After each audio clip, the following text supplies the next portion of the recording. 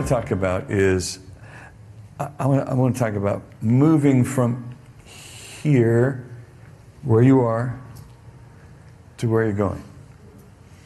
I think that you have some unique stuff going on here. You have you have leadership and worship who loves the presence of God and allows for the move of the Holy Spirit, the mystery of the Holy Spirit to have His way in your midst, which is just another way of describing the fire. You know, fire's kind of mysterious. You don't really know what it's going to do. It's just looking for fuel. Fire's just looking for fuel. And so when we let the fire burn in us, it's just looking for faith. It's looking for trust. It's looking for hope. And it's also looking for stuff to get rid of, which is the beautiful part. That's the supernatural part. It's a cleansing, refining fire. At the same time, it is the presence of God made manifest. And so as we live in this culture where we love the fire so much and we're moving from one generation to the next, it's important to understand that fire. And I understand you have young leaders, but young leaders get old. You can Google that. It is a clinical truth. And things happen throughout history that are kind of mind-boggling if you think about it. You know, there comes a Pharaoh who didn't know who Joseph was. Like, what? Like, don't we write this stuff down? Like, how far do we have to get before we forget a guy like Joseph in Egypt? A guy who literally saves your country. And we forgot about it. You know, there arises within the nation of God, within Israel, there arise judges who don't know God or anything He did.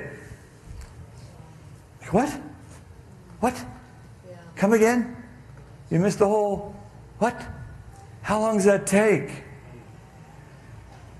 Solomon, you know, he's kind of famous for wisdom, right? He has a boy, Rehoboam. I mean, when you got the word bum in your name, you know this is going to go bad, right?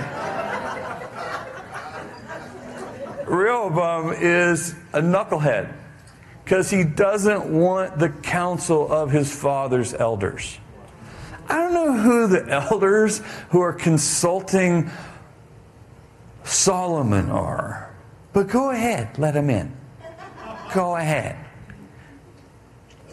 No, I'm going to surround myself with myself. That's what I'm going to do.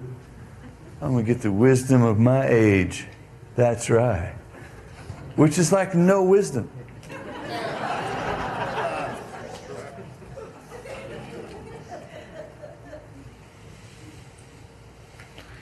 And he ends up splitting the country for the first time. Israel divides under Rehoboam. See, I don't know how this happens, but it happens. It happens in a pretty short period of time. How many of you have been to Europe? You know, when you, especially England, Scotland, Ireland, I don't know what it is. Maybe it's because it's cold all the time. I don't know. But every single building has about 30 chimneys. There's chimneys just sticking out of everything. Like, oh my gosh, how many fireplaces did that building have? Well, they have one in every room. They have a little place. This is a testimony that Europe at one point gathered around the fire. It's a testimony. It's on all their buildings. They're like chimneys everywhere. At one point, fire. Everywhere. Sherry and I were with some friends. We were in Glasgow, and Edinburgh, and we went to one of those hotels had chimneys sticking out everywhere, and we're checking in and walked in, and sure enough, there's a fireplace. I'm like, I'm going to call down front, get me one of them logs, you know, get it going on. You got one of them romance logs down there, you know? And the front desk says, "Oh, no, sir, all these chimneys are condemned. They're illegal to use." What? Wow. You got all these testimonies all over your city, and they're illegal. Wow. Well, that's wild. That's kind of interesting. And so when we talk about the fire, when we talk about how powerful it is in our midst, I want you to realize that there is a fatal flaw in transition, in moving generation to generation. The fatal flaw is that the fire goes out. The fatal flaw, one generation to the next, 100% of the revivals that you will read about or see dropped the fire in the next generation. Whether you go back to Luther, you go back to the Methodists, you go back to the Nazarenes, you go back to the Assemblies of God, most recently the Vineyard. Millions of people gather at the fire. Millions of people are like, what is going on?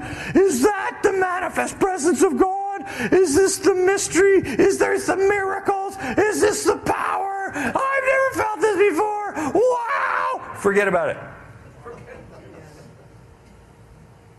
You can do this church thing without it.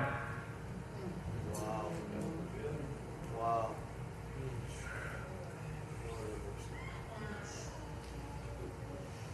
It's true, you can. Most churches are. Most churches are. And you get some outbreak of fire, and the firefighters come.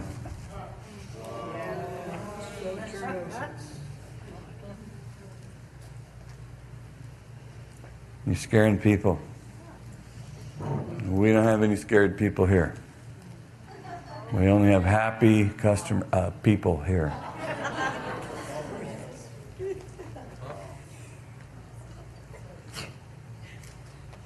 You're going to take all that, whatever that was, over to that other church.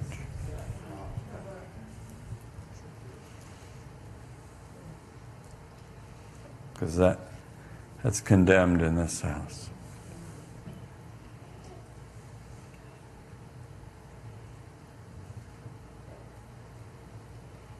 You can read about it in our history if you want.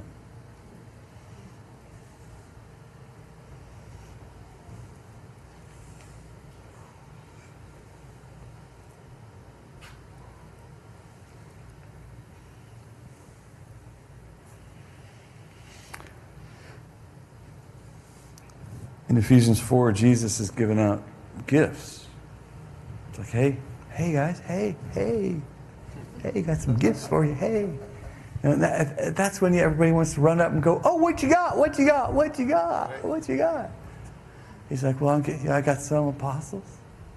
I got some prophets. I got some evangelists, pastors, and teachers. Right? And when Jesus is handing out gifts, we want to be sure to be there. We want to be sure to get in line, get it, get it. And these gifts are to help build the body to a mature representation of Jesus on the planet.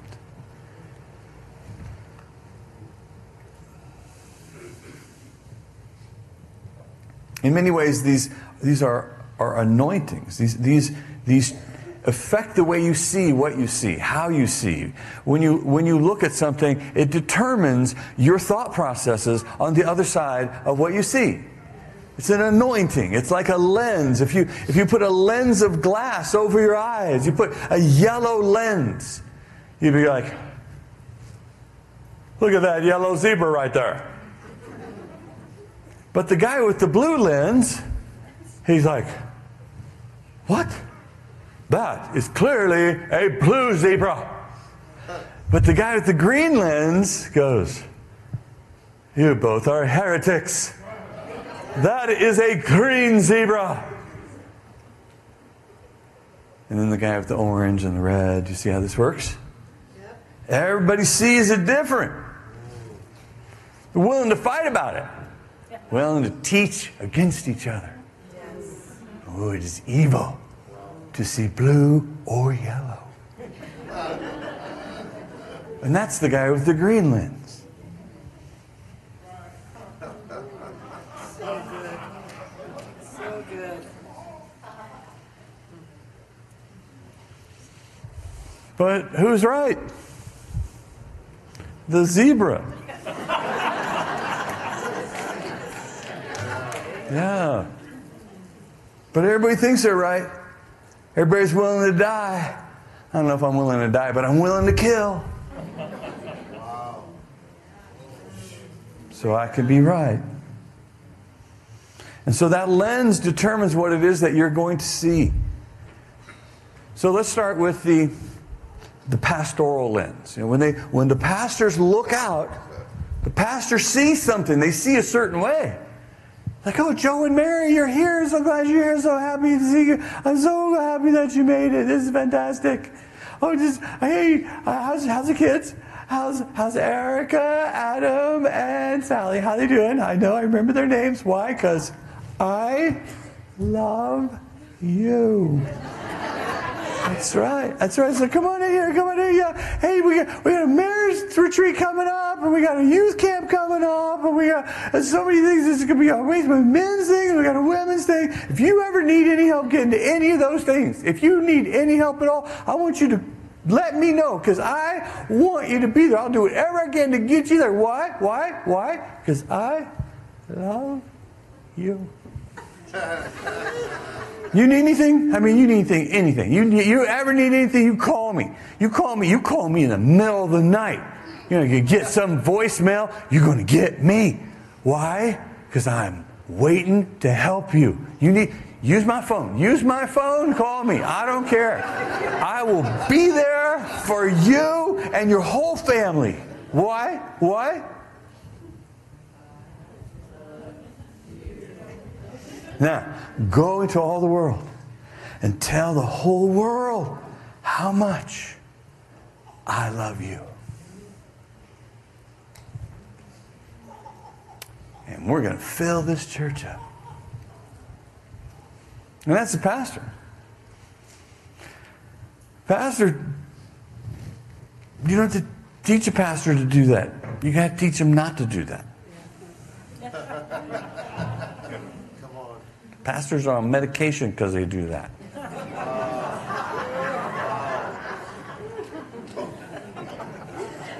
Pastors don't like people because they do that.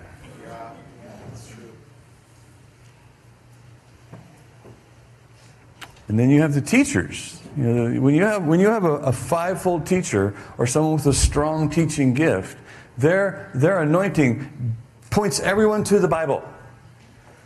Everybody look at the Bible. Everybody turn your attention to the Bible. Open your Bible. Where's your Bible? How would you call yourself a Christian and you don't even have a Bible? Oh, it's on your phone. Nice try. Nice try.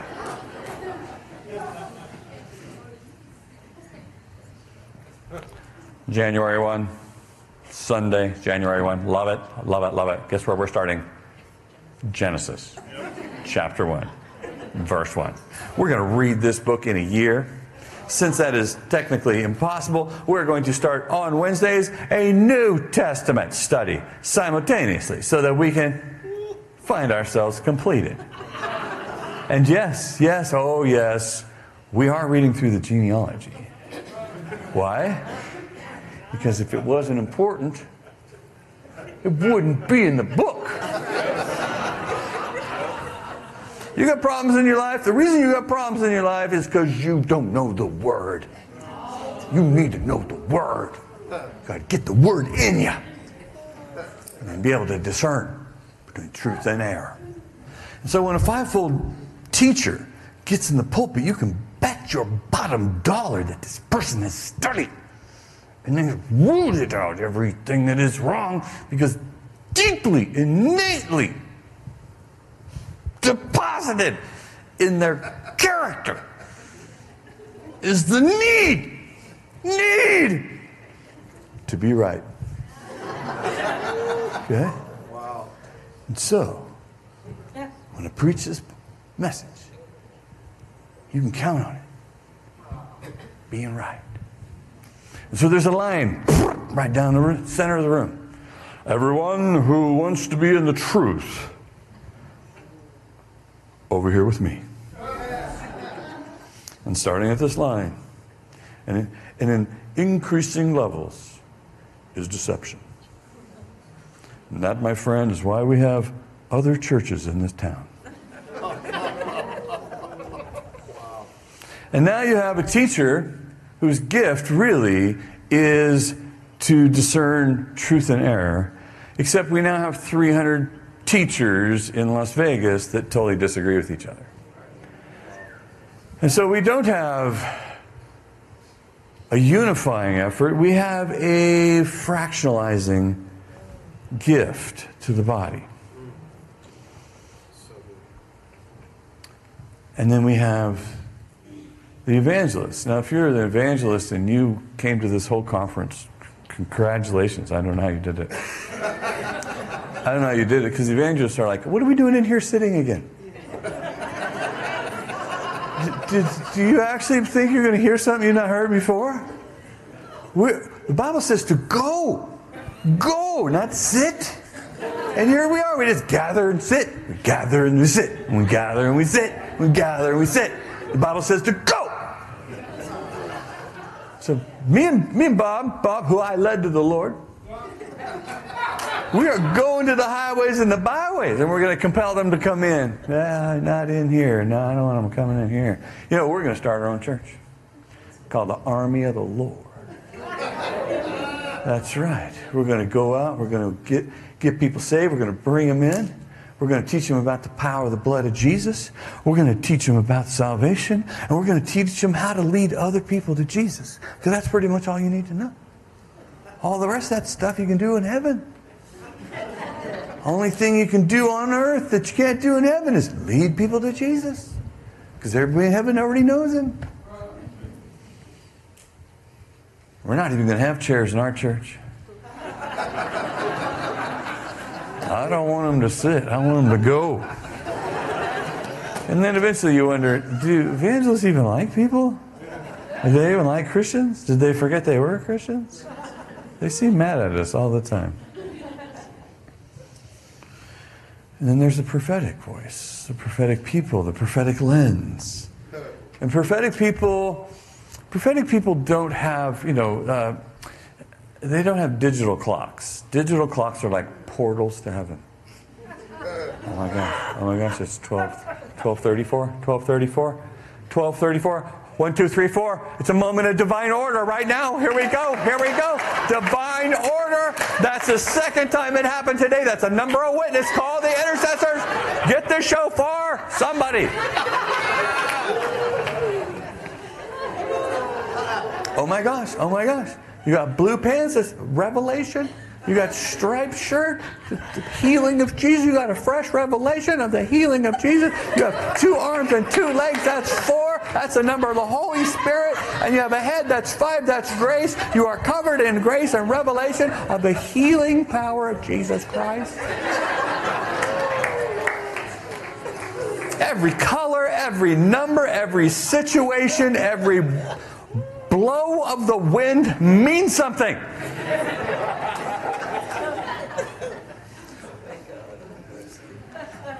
If you know any prophetic people, be nice to them. They have a lot going on all day long.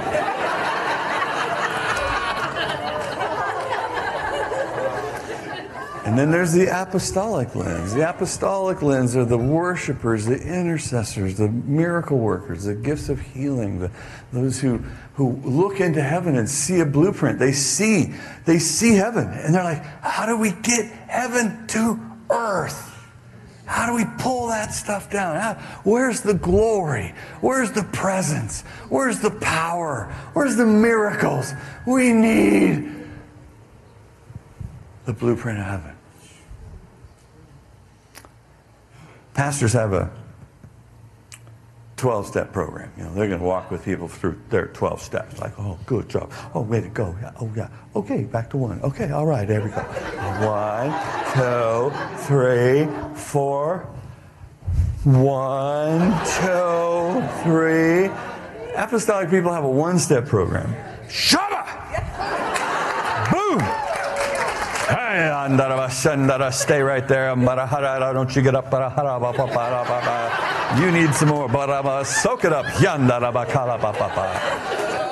Glory. Glory. Who else? Shama! Yeah! Hey, you got up. Hey, okay. Is your marriage fixed? No? I just don't have to do this twice, but Shama! Boom! All right. And you stay there. Stay there longer, or at least until I leave. Because the apostolic fully expects heaven to take over and the power of heaven to confront earth and to change the things that are on earth. That's just how this works. These lenses, I don't know if you notice or not, but they're different. They're different. They have a different response to 100% of the situations. And so the only thing tying them together is really the value they have for the relationships with one another, also called honor. Because the strategy of heaven coming to earth has a set of priorities. It has a flow. Church says, you know what? This is how we're going to do it. We're going to take 3 of those gifts, and we're going to put them in a spot. And this way, we get rid of all that mysterious stuff. As much as we possibly can, we're going to get rid of the mysterious stuff. And we're only going to have the stuff that we can really control. Like, we can control our argument. We're going to research stuff, and then we'll keep researching it. And then we'll take all the need for faith out of our theology so we can prove it all. And then we'll teach all our young people about protecting yesterday so that they are for sure to become irrelevant as leaders today. And we will create a natural organization that is compassionate and has a zillion rules.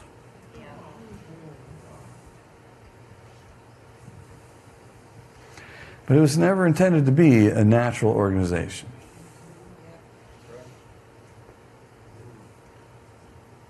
There's actually more to it. And 1 Corinthians chapter 12, beginning in verse 27, says, and God has appointed in the church first apostles, second prophets, third teachers. But if you go into any church in America or Western influenced, and you look at the bulletin or you look at the sign in the front yard, it says top of the food chain, senior pastor. The anointing, the most empowered, elected, appointed lens is the lens that is pointed at taking care of the sheep.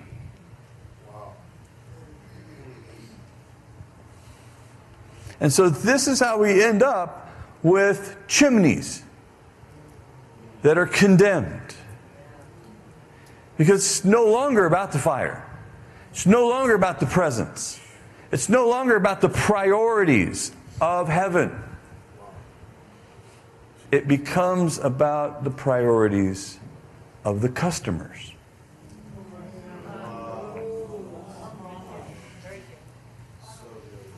See the pastoral, teacher-led Christian environment has trained the Christians that the reason we come to church is because of the Christians.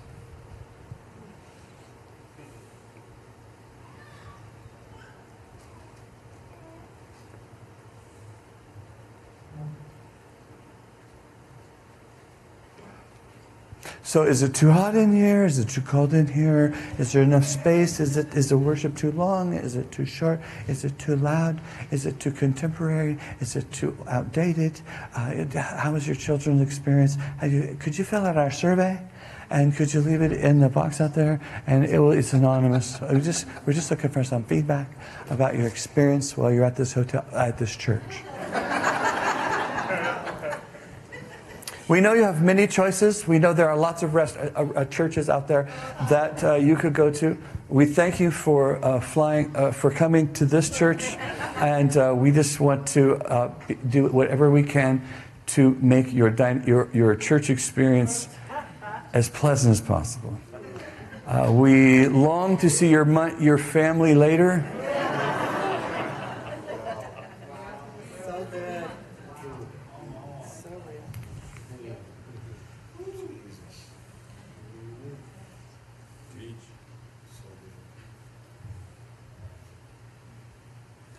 I had a man stand up one time and he says, that's grown-up teaching right there. It is grown-up talk. It's so important that we realize that the priorities of heaven is what it is that we are protecting. So when God said, Paul's talking about the body, the physical body in chapter 12 of 1 Corinthians. And then he's talking about the gifts of the Spirit and how different they are. And then he just transitions into, and God has appointed in the church first apostles, second prophets, third teachers, and then workers of miracles, gifts of healing, helps, administration, something else, and speaking in tongues. You're like, wow, that's what? Where's the pastor? Where'd my pastor go? My pastor didn't make the top 9. No, your pastor didn't make it in Revelation or the maps.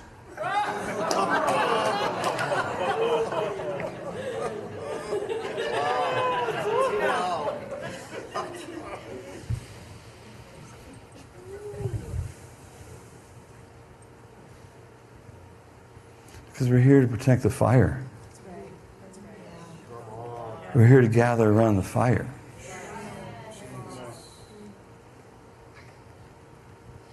We're here to gather around the glory. We're here to be changed in His presence. That's why we're here. So the apostolic and the prophetic, they don't really care if the people come. They care if God comes. We really only had church today so that God would come. But the weirdest thing happens. When God comes to church, you have no parking. Your children runneth over. Or runneth around.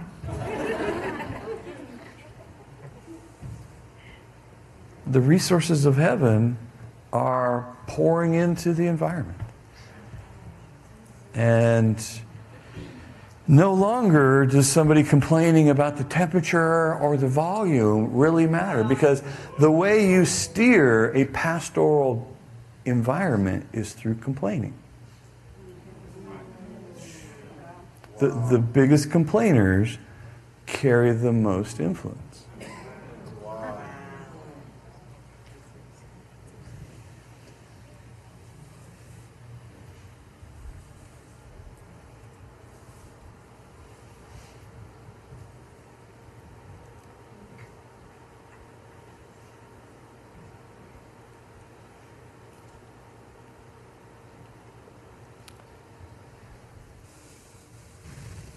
First apostles, second prophets, third teachers, and then there's a release of heaven.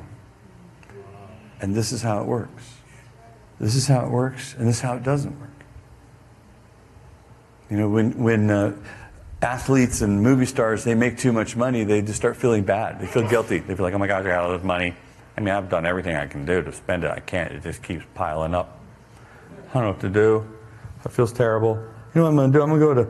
I'm going to go to Africa and I'm going to buy some war-torn nation. That's what I'm going to do. I'm going to go there. I'm just going to dump all this money and get this thing built up. That's what I'm going to do. So they could go visit some war-torn nation in Africa, and they get an appointment with the president, who's probably a warlord that won. And they're like, "Hello, Mr. President. Thanks for receiving us. We toured the pestilence and the destruction and devastation. We've seen the poverty of your people, and we just want you to know we brought you this big giant pile of money for you and your people." And that president says, "Well, thank you very much for coming to my country. Thank you very much for the big pile of money. And I assure you, both the people in my nation will get that money."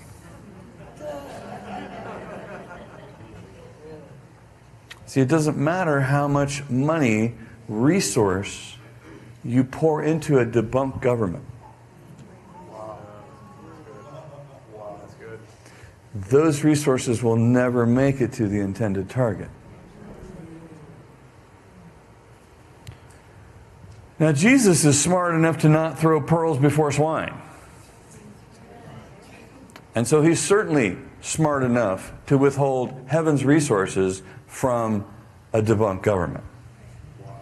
But when he finds what he has appointed in the church, first, second, third, and then, here you go.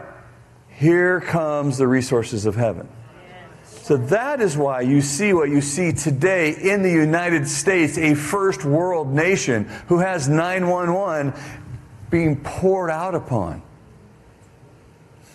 Because first, second, third, and then is the receptacle. The receptacle is what determines what gets plugged in. Travel around the world. I don't know who did this, but somebody changed all the sockets. All the sockets are different. You know, this socket has worked for years. And I go somewhere else. No. No, you have to buy this concoction and still hope you don't blow your stuff up. Or just buy something there. You know, just buy something there. Why? Because of the receptacle. The receptacle. What is heaven pouring into? What are we doing here? What we're doing here is we're building a fireplace. We're building a fireplace where God can put the fire. Because if you don't have a fireplace, fire's scary. Fire on the couch is bad. You know, fire in the hallway is bad. Fire in the fireplace, perfect. And so that's what you got. That's what you're doing. That's what you're building.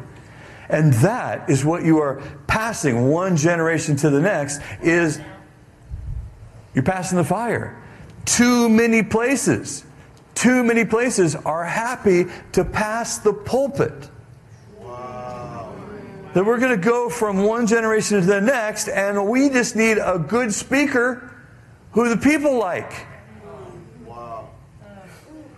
And this is how we 100% of the time fail one generation to the next. Because we forgot what this whole thing's about. This whole thing is about hosting the fire, hosting the presence. I don't remember what this says. Yeah. We are moving the apostolic and prophetic that created the movement. The apostolic and the prophetic, first and second, create the movement. Why?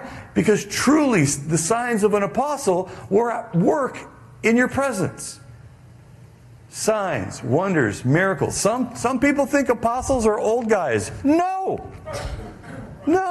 Stop it! Stop it! Jesus didn't surround himself with 12 50-somethings.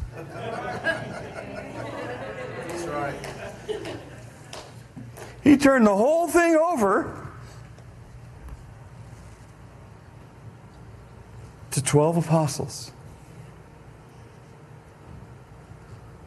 who might have been in their early 30s or younger. You know, we could find a young pastor. We could find a 30-year-old pastor. He's probably in a church. 30-year-old Bible teacher? Absolutely. Went to school. 30-year-old evangelist? Just listen to him tell you about all the people he led to the Lord. 30-year-old prophet? Totally. Sean was a 30-year-old prophet. 30-year-old apostle? No, they don't make any of them that young.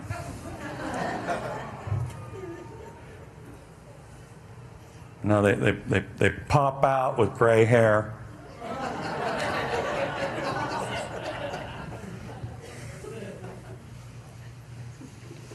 What a horrible organizational model that first gets no development until they're already developed.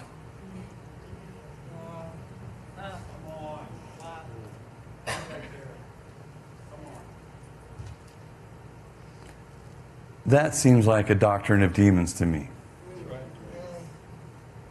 That the whole body of Christ gets tricked into believing that apostles don't happen until they're old.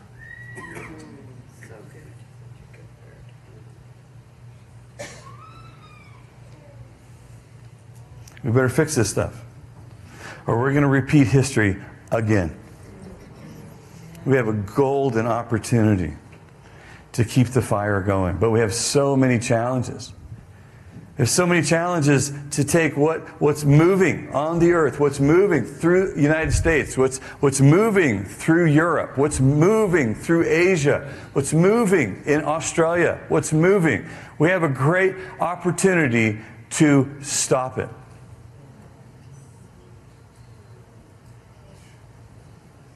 And take the movement and turn it into talking about what used to happen. There used to be a living God in our presence. There used to be miracles and signs and wonders. There used to be this mystery every time we gathered. We really didn't know what was going to happen.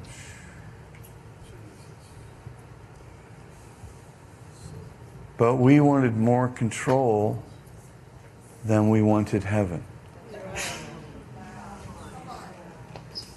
Now, what I don't mean is that we have no structure, because clearly we need a fireplace. Fireplace is structure. We build this whole thing, get the smoke out of here, keep the sparks down, make it out of the right substance. We don't just walk around the house going, fire, fire, fire. Oh my God, we got to move. No, that's not what I'm talking about. It's got to have structure, order. It must have authority and honor and joy and love. It's got to have all the stuff. But the top priority is the presence of God, the mysterious, powerful, all-consuming, fiery presence of God. That's what we're giving our life for. That's what's passing from one generation to the next. But it happens through the apostolic and the prophetic. All the other anointings are vital because they take care of their piece.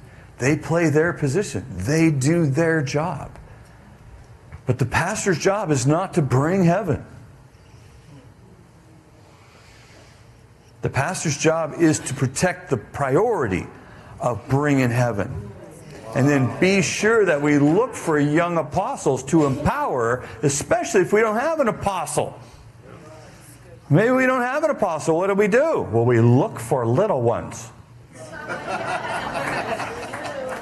Every time worship gets going, you start vibrating. You start vibrating. Come here, come here. What is that? What is going on with you? Is it a demon? Or is it the apostolic? Because we need to know the difference. Because if it's the apostolic, you're going to be one of our key players, you 25-year-old. Now, we're not putting you in charge of the money.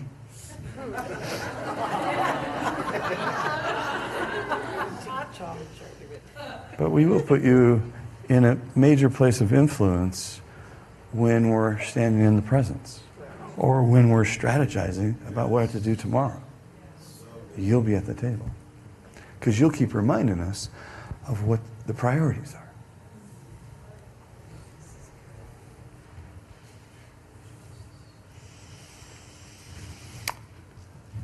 There's a fight. There's a fight. And it's real. And we're facing it. And we need your help. Because there's not a lot of millennials in here. Are there any millennials in here? Are you millennial? Would you consider yourself a millennial? Okay, so for the most part, the rest of the people are older than that. And so, you've got to pay attention to their battle, because their battle is all about conformity. Their battle is all about conformity. Instagram, Facebook, everything is cool. We're cool. Be cool. Be cool the way you talk. Be cool what you talk about. Be cool the way you dress. Be cool. And so when our young millennial leaders come into their position, and I deal with these people all day. These are my sons and daughters. They are empowered. They're in charge of big stuff. They're in charge of this.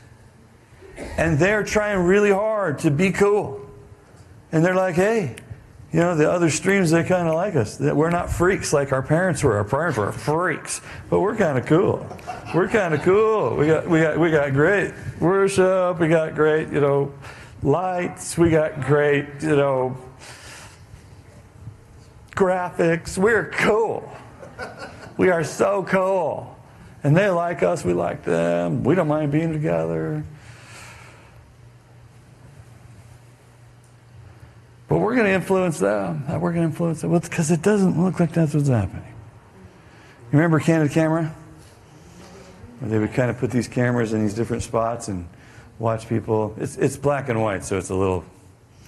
The gentleman in the elevator now is a Candid star. These folks who are entering, the man with a white shirt, the lady with a trench coat, and subsequently one other member of our staff will face the rear. And you'll see how this man in the trench coat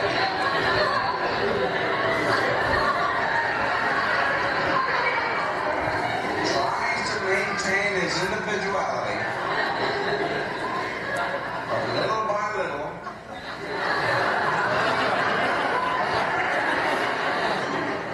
he looks at his watch, but he's really making an excuse for turning just a little bit more to the wall. Now we'll try it once again. Here's the Candid subject.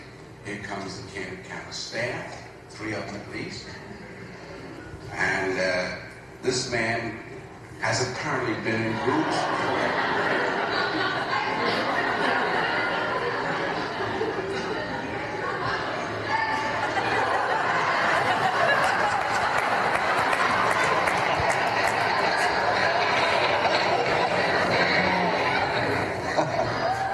Here's a fella with his hat on in the elevator. First he makes a full turn to the rear and Charlie closes the door. A moment later, we'll open the door. Everybody's changed positions.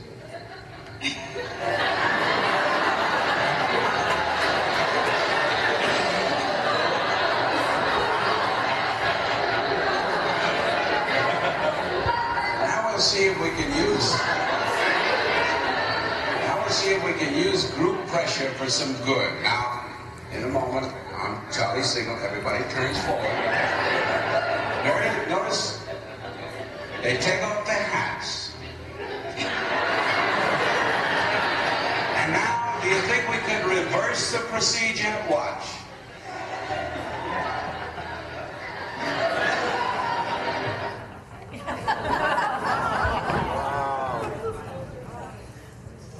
The struggle is real.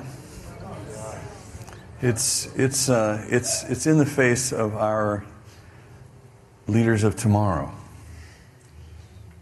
I will reject you if you don't conform.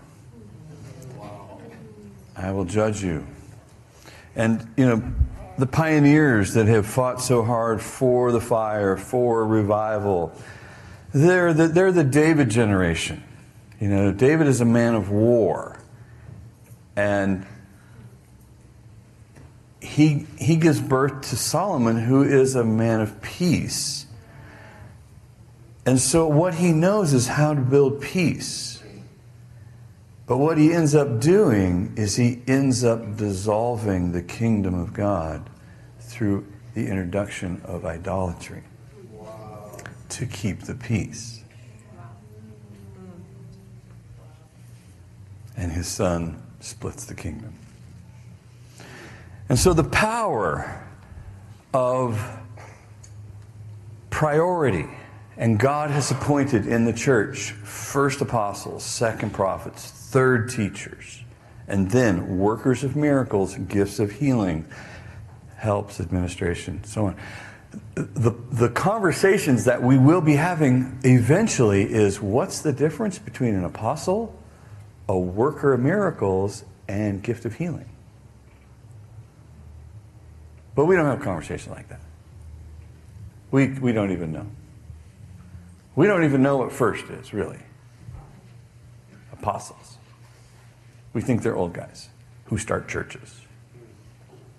Like the CEO of Starbucks is an apostle. No. No, the CEO of Starbucks has a phenomenal leadership gift, but is not an apostle. Until the leadership environment is saturated with heaven, you don't have an apostle. You started 1,000 churches? Awesome. You have an amazing leadership lid. But if those 1,000 churches are not moving in signs and wonders and mighty deeds, you're not an apostle.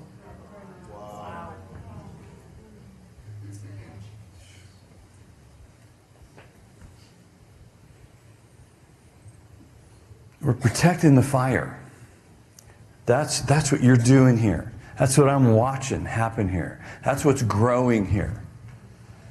Is the priority of heaven, so that heaven can pour the resources into this receptacle.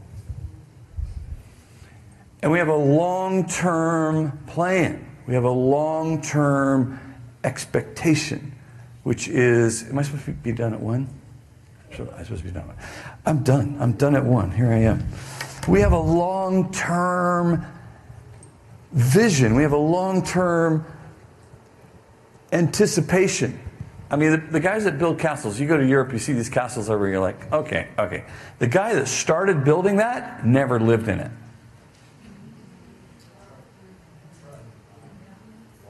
Imagine pastor saying, hey, listen, we're going to start a building project. It's going to take my whole life and maybe the life of my son. And hopefully we don't lose any wars between here and there. So let's muster all our resources and capacity to build something I will never experience. This is legacy. This is legacy, eternity mindset. This is the apostolic and the prophetic. That the eternal is more valuable than the temporal. And what we've sown our life into that touches eternity is the best use of my time, energy, and efforts. So let's all stand together. And I just want us to take a moment. Anybody who is 35 years old or younger, I'd like you to raise your hand. Raise your hand. Keep your hand up in the air. 35 years old or younger. Looky there. We got the whole IT department back there. People who were raised on iPads. Yes. Okay, keep your hand in there. Keep your hand in there. All right. If you're standing near one of these people, please put your hand on one of them. As soon as somebody's touching you, put your hand down. Until somebody's touching you, keep your hand up. Okay. All right, we got you covered. All right. People who are praying, repeat after me. In the name of Jesus, I bless you. I receive you as a leader, one who will prioritize heaven. I want you to know this. I trust you. You are co-laborer. We're on the same team. We are sowing into eternity together. Thank you for being here.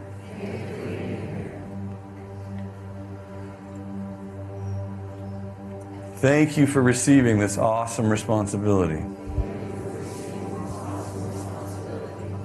I believe in you. And I will trust you with my life's work. Please let me know if there's any way I can help you. I'm praying for your success. And I thank you for your faithfulness. I honor you. In Jesus' name. Amen. Amen. All right. All right. Good stuff right there. Okay, I know it's more spiritual when it's dark, but could you turn those lights back up? Thank you. If you are 36 years old or older, I'd like you to raise your hands. Or at least one of your hands. Raise a hand. Okay. If you're standing by one of these folks, you might have to use your faith and just point in their direction or touch them with a foot. But if you can touch them, please touch them. Otherwise, just point your hand at them.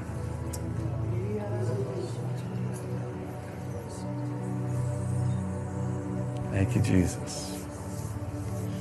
Okay, you who are praying, repeat after me. In the name of Jesus, I honor you. I thank you for your faithfulness.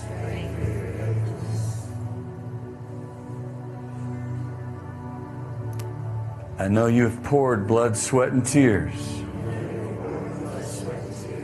into what we're standing in. And for that I am grateful. I see what you have built.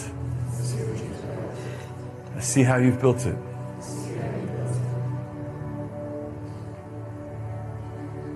I see how important it is. And I will protect it. I will protect you. I will protect your legacy.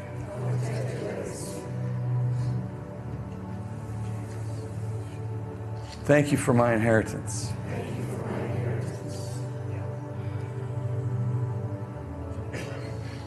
I need your wisdom. And I need your help. And I need you to understand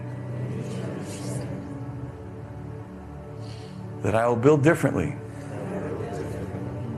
I live in a different generation. I have different tools.